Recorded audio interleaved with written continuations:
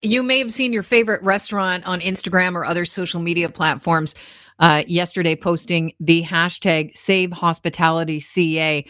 Hundreds of independent restaurants across Canada have come together to launch a coalition called SaveHospitality.ca.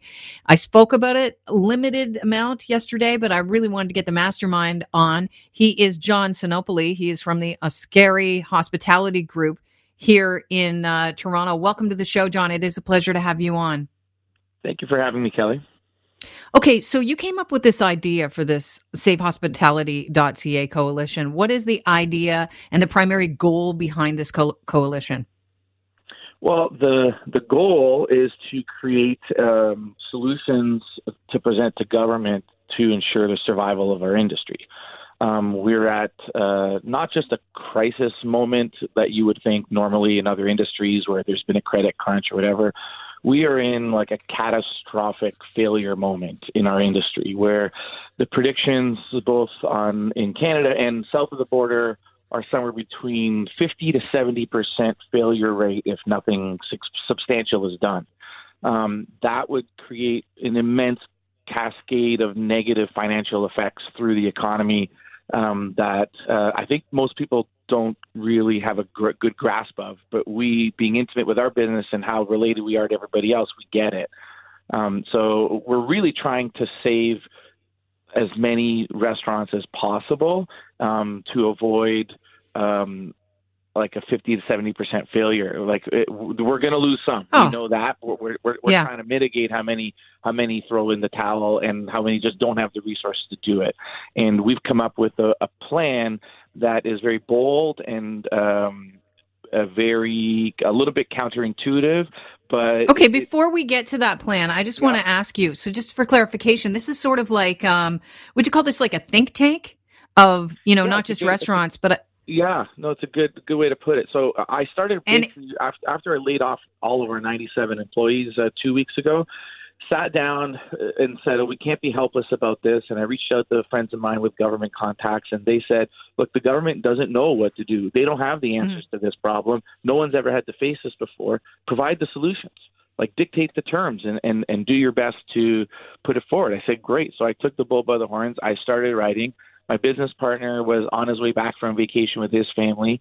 When he got back, we both went at it. We started sharing it amongst our peers in the business and sharing with other very, very smart restaurateurs and restaurant groups, one of which, of course, is Oliver Bonacini. Andrew Oliver, the president of that, has been immensely involved in the development of these ideas and moving them forward.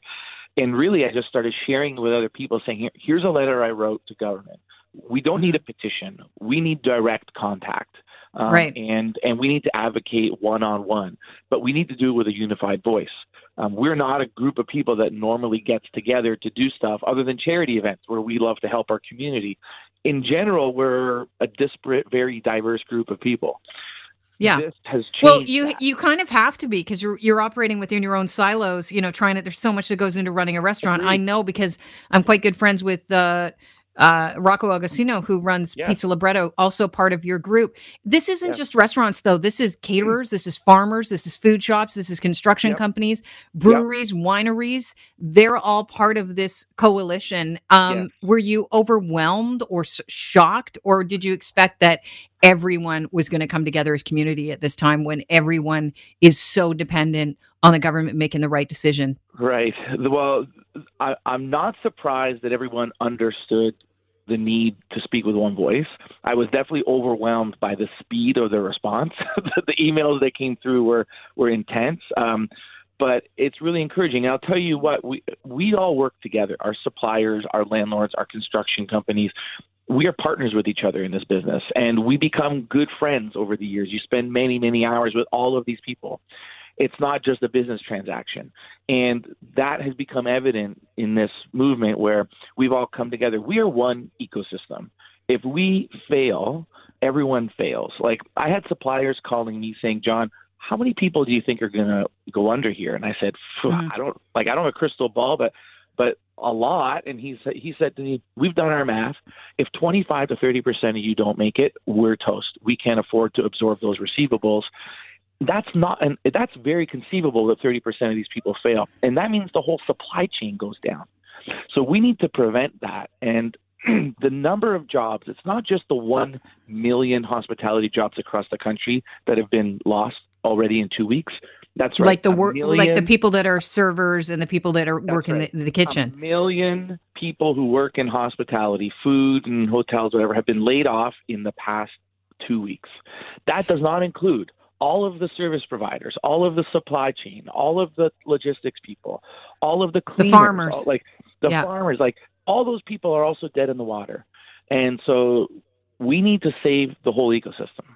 All right. So before we get into the ins and outs, I want to get to your solution because I really do. But I think it's important to say that, there were a lot of restaurateurs calling in after the Prime Minister announced the wage subsidies and the loans on Friday. A lot of them said this is not going to cut it for the hospitality industry. I know time's not on your side. Tomorrow's April 1st. That's rent day. So let's get to your plan. What are you asking for the government to do? And they have to do it ASAP. Right. So the first thing is for the provincial government to implement a pause or a freeze on lease and financial obligations for April 1st. So rent, mortgages, we're not saying we don't owe that money. Like, we're not trying to get out of our obligation, but nobody has the means to pay it right now. Like restaurants with sales of $22 million a year are saying we can't pay our rent on April 1st. That's how small our margins are. None of us have cash reserves. So the government needs to say that legally you will not be in violation of your lease if you don't pay your rent tomorrow. Because I'll tell you, there's some landlords that are being great partners and there's some that are not being good actors. Not playing that. Yeah, I'm sure that people are going to be shocked by that because they're like, wait a minute. I thought that the government had said, you can work it out with your landlord. That is for people that are living in dwellings. It's not for businesses. Exactly. So we need that legal freeze to come from the Premier's office tomorrow, from all the Premier's offices across the country, not just here in Ontario. And that will give us time to then continue our discussions to put our plan in front of the federal government to ask for the solution. So over the past couple of weeks, we've basically come to the conclusion that in these emergency measures of like loans, which nobody in the restaurant business needs another loan. Like, we're already up to our eyeballs in debt. Loan will sink us because our cash flow is so small. Our margins are so small that we're a cash flow business. 95% of the money we take in goes to paying bills. So our margins are 5%. That means if we have to pay another loan, another something down the road on top of what we already make, there's nothing to show for it. Like, we basically have nothing left. So no one wants to take another loan. And then the wage subsidy, unfortunately, we've all laid off all of our employees unless you're doing takeout, right? And then if you're doing takeout, so you can't. If you're not doing takeout, you can't just rehire people because you're not making any money. Exactly. And the wage subsidy, they're not giving us the cash to pay them. They're deferring our source deductions. So it means you have to pay your staff now. Then you just don't owe the government that money later in source deductions, which would take forever to come to fruition. And we just don't have any money. There's zero cash flow. So like the way I described it in our letter, we are a cash flow business. This is not a slowdown in cash flow. This is a termination in cash flow. So like the train is not slowed down. It's fallen off the tracks, right? That's the best metaphor. And the government needs to put us back on tracks. So our solution to government is to give us a massive cash stimulus in the form of forgivable loans. And that stimulus would be calculated as a percentage of our annual sales. So it would scale from the smallest places to the biggest places. And that money would help us pay our landlords right now, because we don't want to be in a fight with our landlords. They're our partners, right? And then it would help us pay suppliers and keep them in business and keep that part of the ecosystem going. And then when you say forgivable loan, if I could just clarify, when you say forgivable loan, is that not just a grant? What is a forgivable loan? No. So a grant is money you get, and it may have some conditions, but it's a grant, you don't owe it back, right? A forgivable loan is money we get. We owe that money back to the government with penalties unless we open, pay HST, pay payroll taxes, pay our landlords, and then over a term, the loan becomes forgiven if we meet all those conditions. Got it. So yes, it's in theory, and hopefully it's money we don't have to pay back.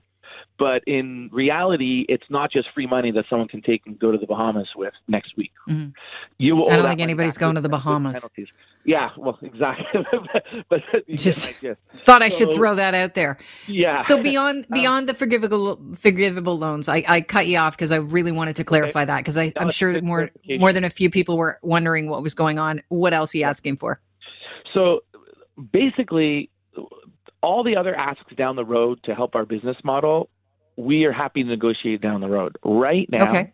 we need a rent freeze before tomorrow on lease obligations, so that thousands of operators, and not just restaurateurs, but other customer-facing small businesses, are not in legal violation of their leases. That's first. Secondly, we need a plan to begun so that the operators don't lose faith. The problem is that after tomorrow, if people don't see a plan of like, how am I going to get through this? They're just going to throw in the towel, because there is really no positive prognosis whatsoever for our business. So And how horrible is that for our economy, that we'll recover at the end of this if we throw in the towel? The best argument for giving us, or for considering this plan, is the consequences of inaction. And I'll lay that out for you right now. So currently, in the next 2 to 3 weeks, the government will be spending between $500 and $600 million a week in EI for hospitality workers laid off alone. That's $2 billion a month just in EI for hospitality workers. So if 50% of our workers don't go back to work, that continues ad infinitum, not in just in EI, but also in like social service payments. And I mean, our workers are the most vulnerable in society. We're talking about dishwashers and food runners and servers and cooks who don't make $100,000 a year. These are people who live month to month. They share apartments with friends. They don't drive big trucks and live in suburbia, right? They are most at risk of falling through the cracks and relying on municipal social services. So, number one, people need to get back to work. Number two, the amount of money, if you don't invest in us now, the amount of money lost in the long run in HST submissions, in income tax for us and all of our employees, in all the payroll taxes, let alone all of the supply chain. Like, we're talking like Cisco, the largest distributor of any product in the world. Cisco, they're the biggest food distributor, but they also distribute more product than anyone else in the world to wholesale.